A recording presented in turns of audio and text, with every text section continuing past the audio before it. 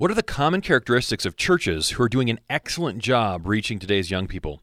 Kara Powell is our guest this week discussing new research from the Fuller Youth Institute about the best ways we can reach and disciple young people. It's all in episode 68 of the Church Leaders Podcast. Welcome to the Church Leaders Podcast, where we're helping you lead better every day. And now here's your host, podcasting from scenic Colorado Springs, Colorado, Andrew Hess. Well, thanks for tuning in to episode 68 of the Church Leaders Podcast. I'm Andrew Hess, your host, and this week we're talking with Dr. Kara Powell. Dr. Powell is the executive director of the Fuller Youth Institute and a faculty member at Fuller Theological Seminary. Christianity Today named her as one of the 50 women you should know. She's also the author or co-author of a number of helpful books, including Sticky Faith, Essential Leadership, and Deep Justice in a Broken World. Her forthcoming book, Growing Young, which releases this fall, takes a look at hundreds of churches that are doing a great job of reaching today's youth. And so we wanted to have her back. We had an interview with her a year ago. It was one of our most downloaded episodes ever. So we brought her back to talk about this latest work. And now, here's our conversation with Dr. Kara Powell. Well, Dr. Kara Powell, it is an honor and a privilege to have you on the Church Leaders Podcast. Well, it's great to be with you and your listeners, Andrew. You were on the podcast about a year ago talking about research that you were doing, and we were that was a very well received episode, and so we wanted to have you back on and talk about what you're continuing to release. Great. Well, our team at the Fuller Youth Institute stays busy, so I'm happy to talk about our new research. Yeah. You spent the last decade really looking at how young people can develop a faith that sticks. The book Sticky Faith that many have used and been blessed by.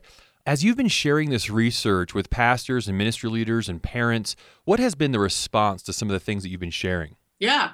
Well, the reason that we conducted that research is because data shows that about 40 to 50% of youth group graduates, so high school students who graduate from great churches like those of your listeners and great families like those of your listeners, about half of young people drift from God and the church after they graduate from high school. And we at the Fuller Youth Institute, we're not satisfied with that. And we bet you and your listeners certainly aren't either. So we studied 500 youth group graduates during their first 3 years of college to try to figure out how families and churches could build faith that lasts, or what we call sticky faith. And really what seemed to resonate the most as we presented our data over the last handful of years is the power of intergenerational relationships. We looked at 13 different variables to try to see which of the typical youth group activities is most correlated with mature faith in both high school and college. And of the 13 different youth group participation variables we looked at, the one that was most correlated was intergenerational relationships and worship. In other words, not keeping children and teenagers off by themselves, but having them really be part of the overall congregation. And one of the ways that we encourage parents and leaders to think about this is a term that my friend and colleague Chuck Clark coined, where we need to reverse the 5-to-1 ratio. So a lot of times we as leaders, we think about Bible studies coming up, small groups, retreats, and we think we want one adult for every 5 kids. Well, what we're saying out of our research is let's reverse that and let's have 5 adults for each young person. 5 adults who are, as we say in our family to our own 3 kids, 5 adults who are on your team, who are supporting you, praying for you, who are there for you. So of everything we learned about sticky faith, that's probably the one that has most got the attention and interest and captured the imagination of leaders and parents. Mm-hmm. And can you tell us more about, I know in this new resource called Growing Young, you're beginning to dive into the churches that are doing this really well. Yeah. Tell us about kind of the churches that you guys studied in this new work. Yeah. So Growing Young is a result of 4 years of research. And we identified, thanks to national leaders and denominational leaders, we identified 250 congregations that are doing amazing work nationwide with 15 to 29-year-olds. So that's high school students, college-age students, and then young adults or emerging adults. And we spent 3 years, really 4 years, studying them. We surveyed them. We did over 1,300 interviews. We did site visits at some of these churches. And what we're thrilled about, Andrew, is the amazing diversity in these churches. Before I started the study, and I worked very closely with Jake Mulder and Brad Griffin, who co-authored the books Growing Young with me. Before we started the study, I was a little concerned that the churches were going to be somewhat homogeneous But that was not the case. I mean, God is working in amazing congregations of various sizes. The churches that emerged as doing great work and are growing young ranged from 200 to 10,000 people. These churches were various ages, anywhere from 5 years old to over 100 years old. Some of them had strong denominational ties. Others were non-denominational. They were urban, rural, suburban. Over half of the churches in our study were not predominantly white.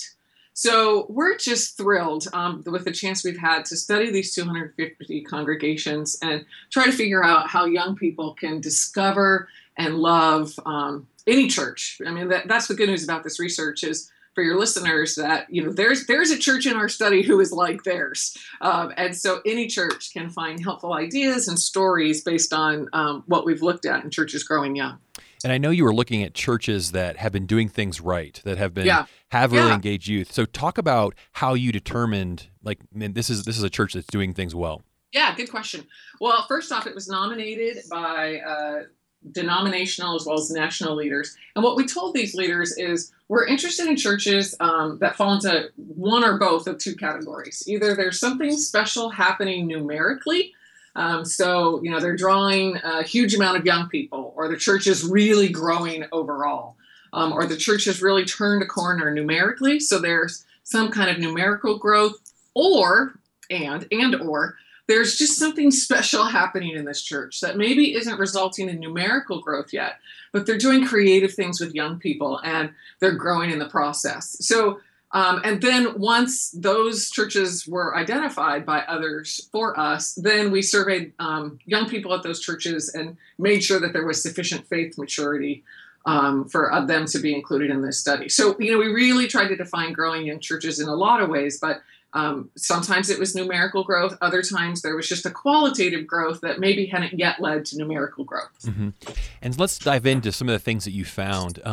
The book takes a look at 6 core commitments that these churches have. Can you talk about one of those commitments that kind of rose to the top, that things that these churches are doing well? Well, gosh, that's kind of like asking me to choose my favorite child because all 6 of the core commitments are really important. But I'll start with the first one. How's that? Sounds good. I won't say it's the best or my favorite, but it happens to be the first one. And what I mean, we placed it first because when we looked at how these churches tended to progress through the 6 core commitments, they typically started with this first one. The most common order chronologically was to start with this first one. And it has to do with leadership. But it's a specific kind of leadership and maybe a counterintuitive kind of leadership. So often we think that a leader needs to be really strong and charismatic, or maybe in order to engage teenagers and young adults, a leader needs to be particularly hip or cool. Well, none of that is what we found. I mean, sure, there were some strong and hip leaders in the study, but they were by no means the majority. Instead, the leader that we found that was most important to help churches start on the journey toward growing young was a leader that we call is a keychain leader. And this is a leader who realizes that they have certain keys of authority and power, not talking literal keys, but more metaphorical keys of authority and power.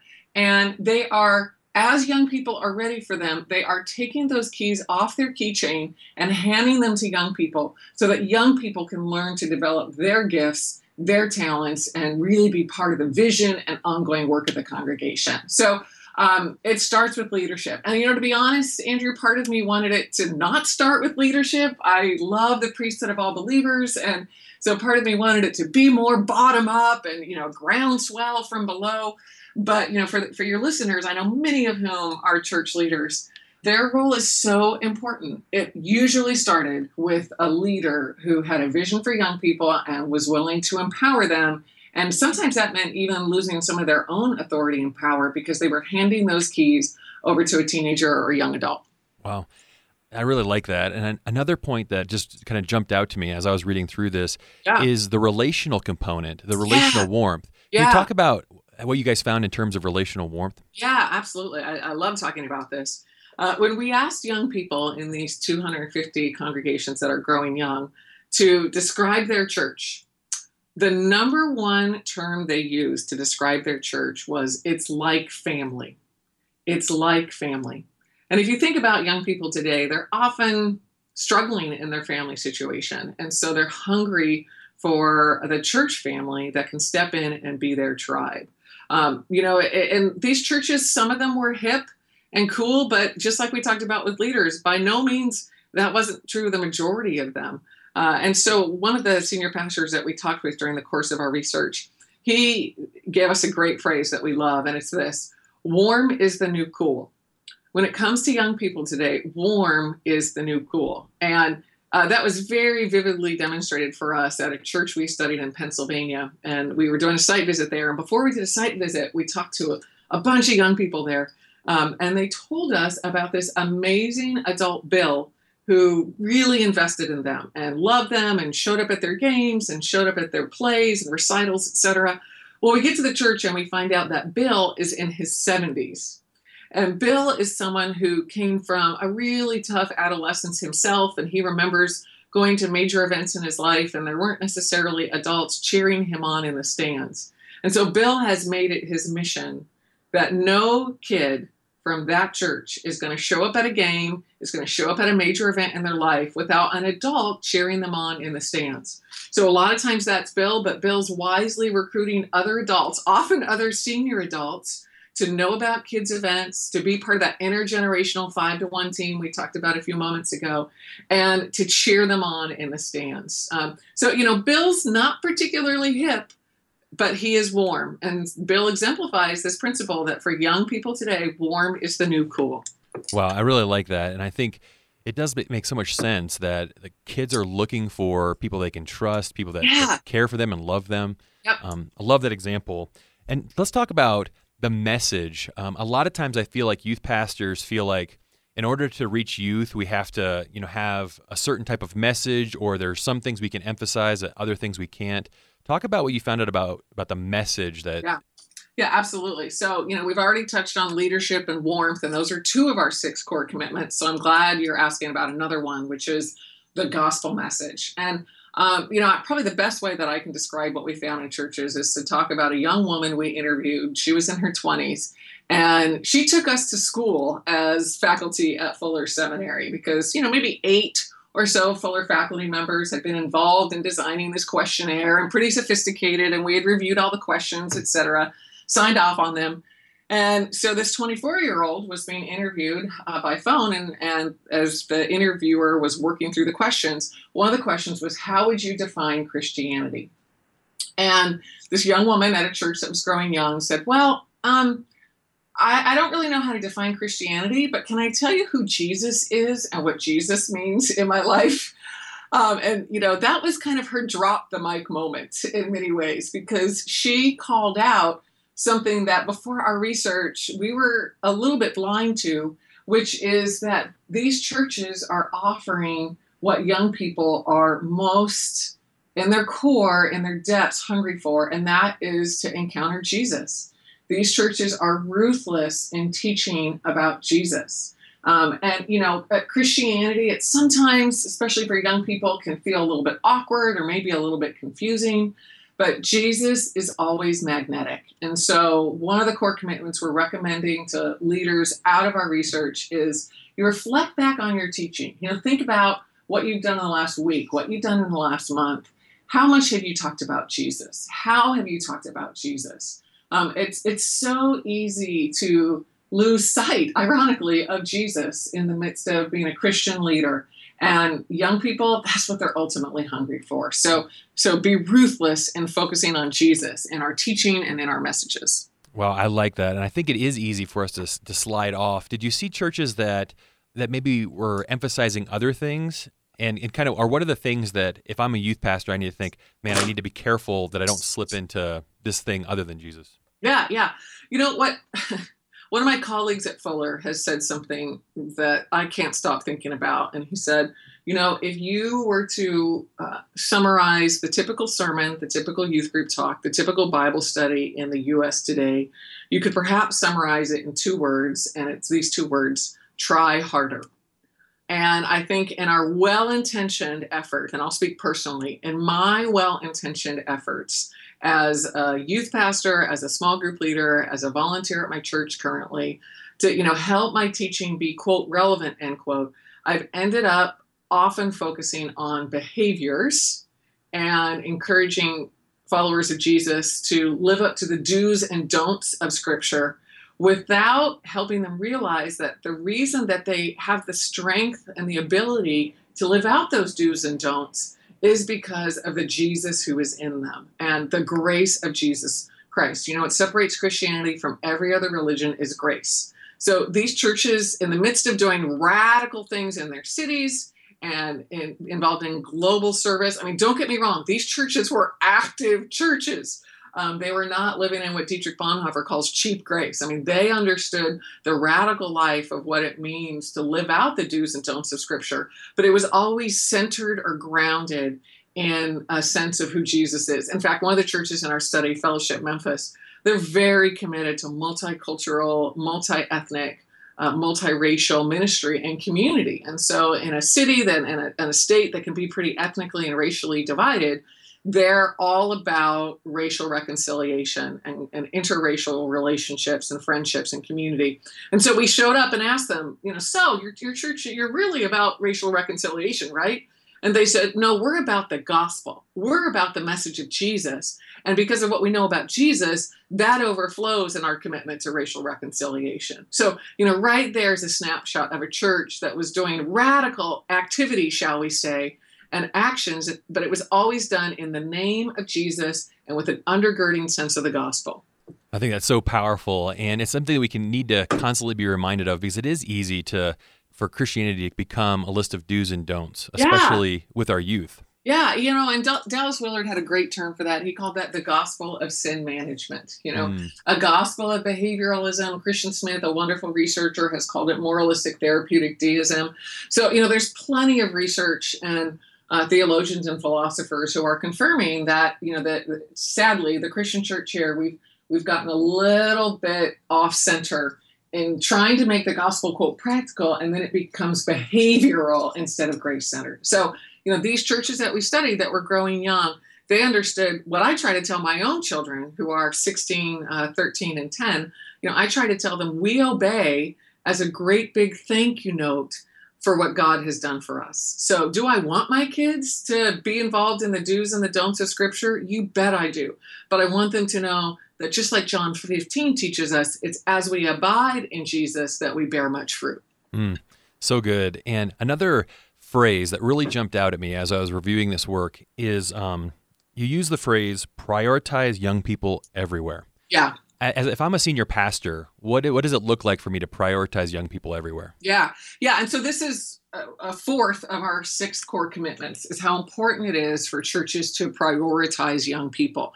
And one of the ways that we think about it is inordinate prioritization. And in many ways, this is the hinge point for the churches that were growing young. Other churches can do some of what we've talked about. You know, they can emphasize Jesus, they can be warm, etc. But in order to really engage young people, it means that we have to prioritize them. You know, sometimes that means budget for churches or staffing structure, but in a more core level, and this is what I've said to my own church here in Pasadena, California, out of our research, I would just love that one of our top 5 questions would be, how does this relate to what God's doing in our young people? So, you know, as we're planning Easter, as we're planning Christmas, as we're planning next summer short-term missions trips, we're always thinking, how does this relate to young people? One of the churches in the study that I got to visit is this amazing, predominantly Latino church here in Los Angeles. That it was funny, Andrew. It's a Baptist church, but I'll tell you, it was the most Pentecostal Baptist church that I've ever been to. And this Latino church, they realized that young people were often not engaging well in their worship services because they were all in Spanish. And so this Latino church and the Latino leaders, as well as the adults, they said, you know what? In order to reach the next generation, we need to integrate more English into our worship services. Some of these adults making this decision, they don't even really understand English all that well, but they are willing to have parts of their worship service be in a language they don't fully understand, or they're trying to learn English themselves in order to engage young people, because that's the prioritization they put on young people. So, you know, I just love that snapshot of a church literally learning a new language in order to love and serve teenagers and young adults. So, and one of our colleagues, Jake Mulder, one of the co-authors of the book, he and I were just talking about this morning, that when it comes to prioritization, in essence, what we're saying is we want, out of our research, we suggest that churches, if you think about a church like a pie, that churches give teenagers and young adults an inordinately large piece of that pie. And we went into our research thinking, well, if teenagers and young adults get a big piece of pie, then the rest of the pie suffers. That's going to mean senior adult ministry suffers, or men's ministry, or women's ministry, or even children's ministry suffers. But that's not what we found. And Andrew, we pressed on this. We kept asking leaders, when you prioritize young people, who suffers? And they said, basically unanimously across the country, they said, no one suffers. Everybody gains. When we give teenagers and young adults a big piece of the pie, it's like the pie gets bigger. And young people add so much to our congregation. So, that's one of the amazing byproducts of prioritizing young people that was far greater than we even hoped for, is how overall emphasizing young people helped the church to thrive. Wow. I think that there's a lot of pastors smiling right now listening. Talk about things that you found that churches don't need to do or emphasize to draw young people. Yeah. So in addition to the 6 core commitments, we've identified 10 attributes that churches don't need in order to succeed with young people. And this is kind of our Mythbuster section in the book. Because, I think a lot of us, I know I was, walking around with certain preconceptions of what you have to have in order to engage young people. And what our data shows is those preconceptions aren't necessarily true. Now, I'm going to mention some things, and if a church happens to have those things, then that's great. Sometimes it can be really helpful. What we want to say to churches across the country and leaders across the country, the good news is these things aren't essential. So they can be helpful, but they aren't essential. And that includes a big budget. There were a lot of churches on a very shoestring budget, and they were doing great work with young people because they were warm and they were focused on the Jesus message, all the things we've talked about. You don't need a modern building. Sure, some of the churches we studied had amazing, jaw-dropping, drool over yourself kind of facilities. But a lot of churches were meeting in schools or kind of mediocre church buildings. They often had a special space for young people, and that seemed more important to young people than the quality of the space, was that there was a special place for them. You don't have to have a particular denominational affiliation or lack thereof. You don't have to be in a particular location. We found churches in urban, rural, and suburban geographies that were doing amazing work. So you don't have to have cool programs. You don't necessarily have to have, this might be the biggest mythbuster of all, you don't necessarily have to have contemporary or modern worship. Most of the churches we studied offered a large degree of their ministry offerings with some contemporary or modern worship, but by no means all. So, if that's what you feel like God's calling your church to, awesome. But don't feel like that's an absolute requirement in order to grow young. Well, that's so good. And I think that gives a lot of freedom to those who are thinking about this next generation, because there are a lot of myths out there, things floating around. Yeah. As a result of your research, if there is one practical tip you could give to, pastors and youth pastors, like, here's something you could do this week to grow young. Yeah. I've been in ministry for over 20 years and still love volunteering at our church. And my husband is on the deacon board at our church. We love our church. And as I think about my leadership over the years, a lot of times I felt like I was guessing about what to do, or I was making assumptions about what young people needed and what our church was like. And out of our research, we're just so hungry to help leaders move beyond assumptions and move beyond guesswork. So our suggestion for the first step is that people visit our website, churchesgrowingyoung.com, and take a free assessment that can help you look at your church through the lens of these 6 core commitments and get immediate results on how you're doing. It's only 18 questions developed by some of our best faculty here at Fuller, 18 questions, free assessment. And any leader who takes this will get an automatic analysis of their church with some suggestions on where they can focus and what are some good next steps based on how they align with the 6 core commitments. So, I took it for my own church. It's the day that it went live on our website, and it was really helpful for me. And, of course, I've been involved in designing the questions all along, but I wanted to have the website experience like your listeners will. So this is a free, short, simple assessment at churchesgrowingyoung.com. Awesome. And we'll link to that assessment as well in the show notes for this episode. Great. And a link to the book as well. Karis, thanks so much for talking to us today. I'm so excited about this book being in the hands of so many leaders that are going to be blessed by it and bless the youth all over in result. So thank you so much. Oh, my pleasure. And Andrew, thanks to you and your team for all you're doing to equip church leaders.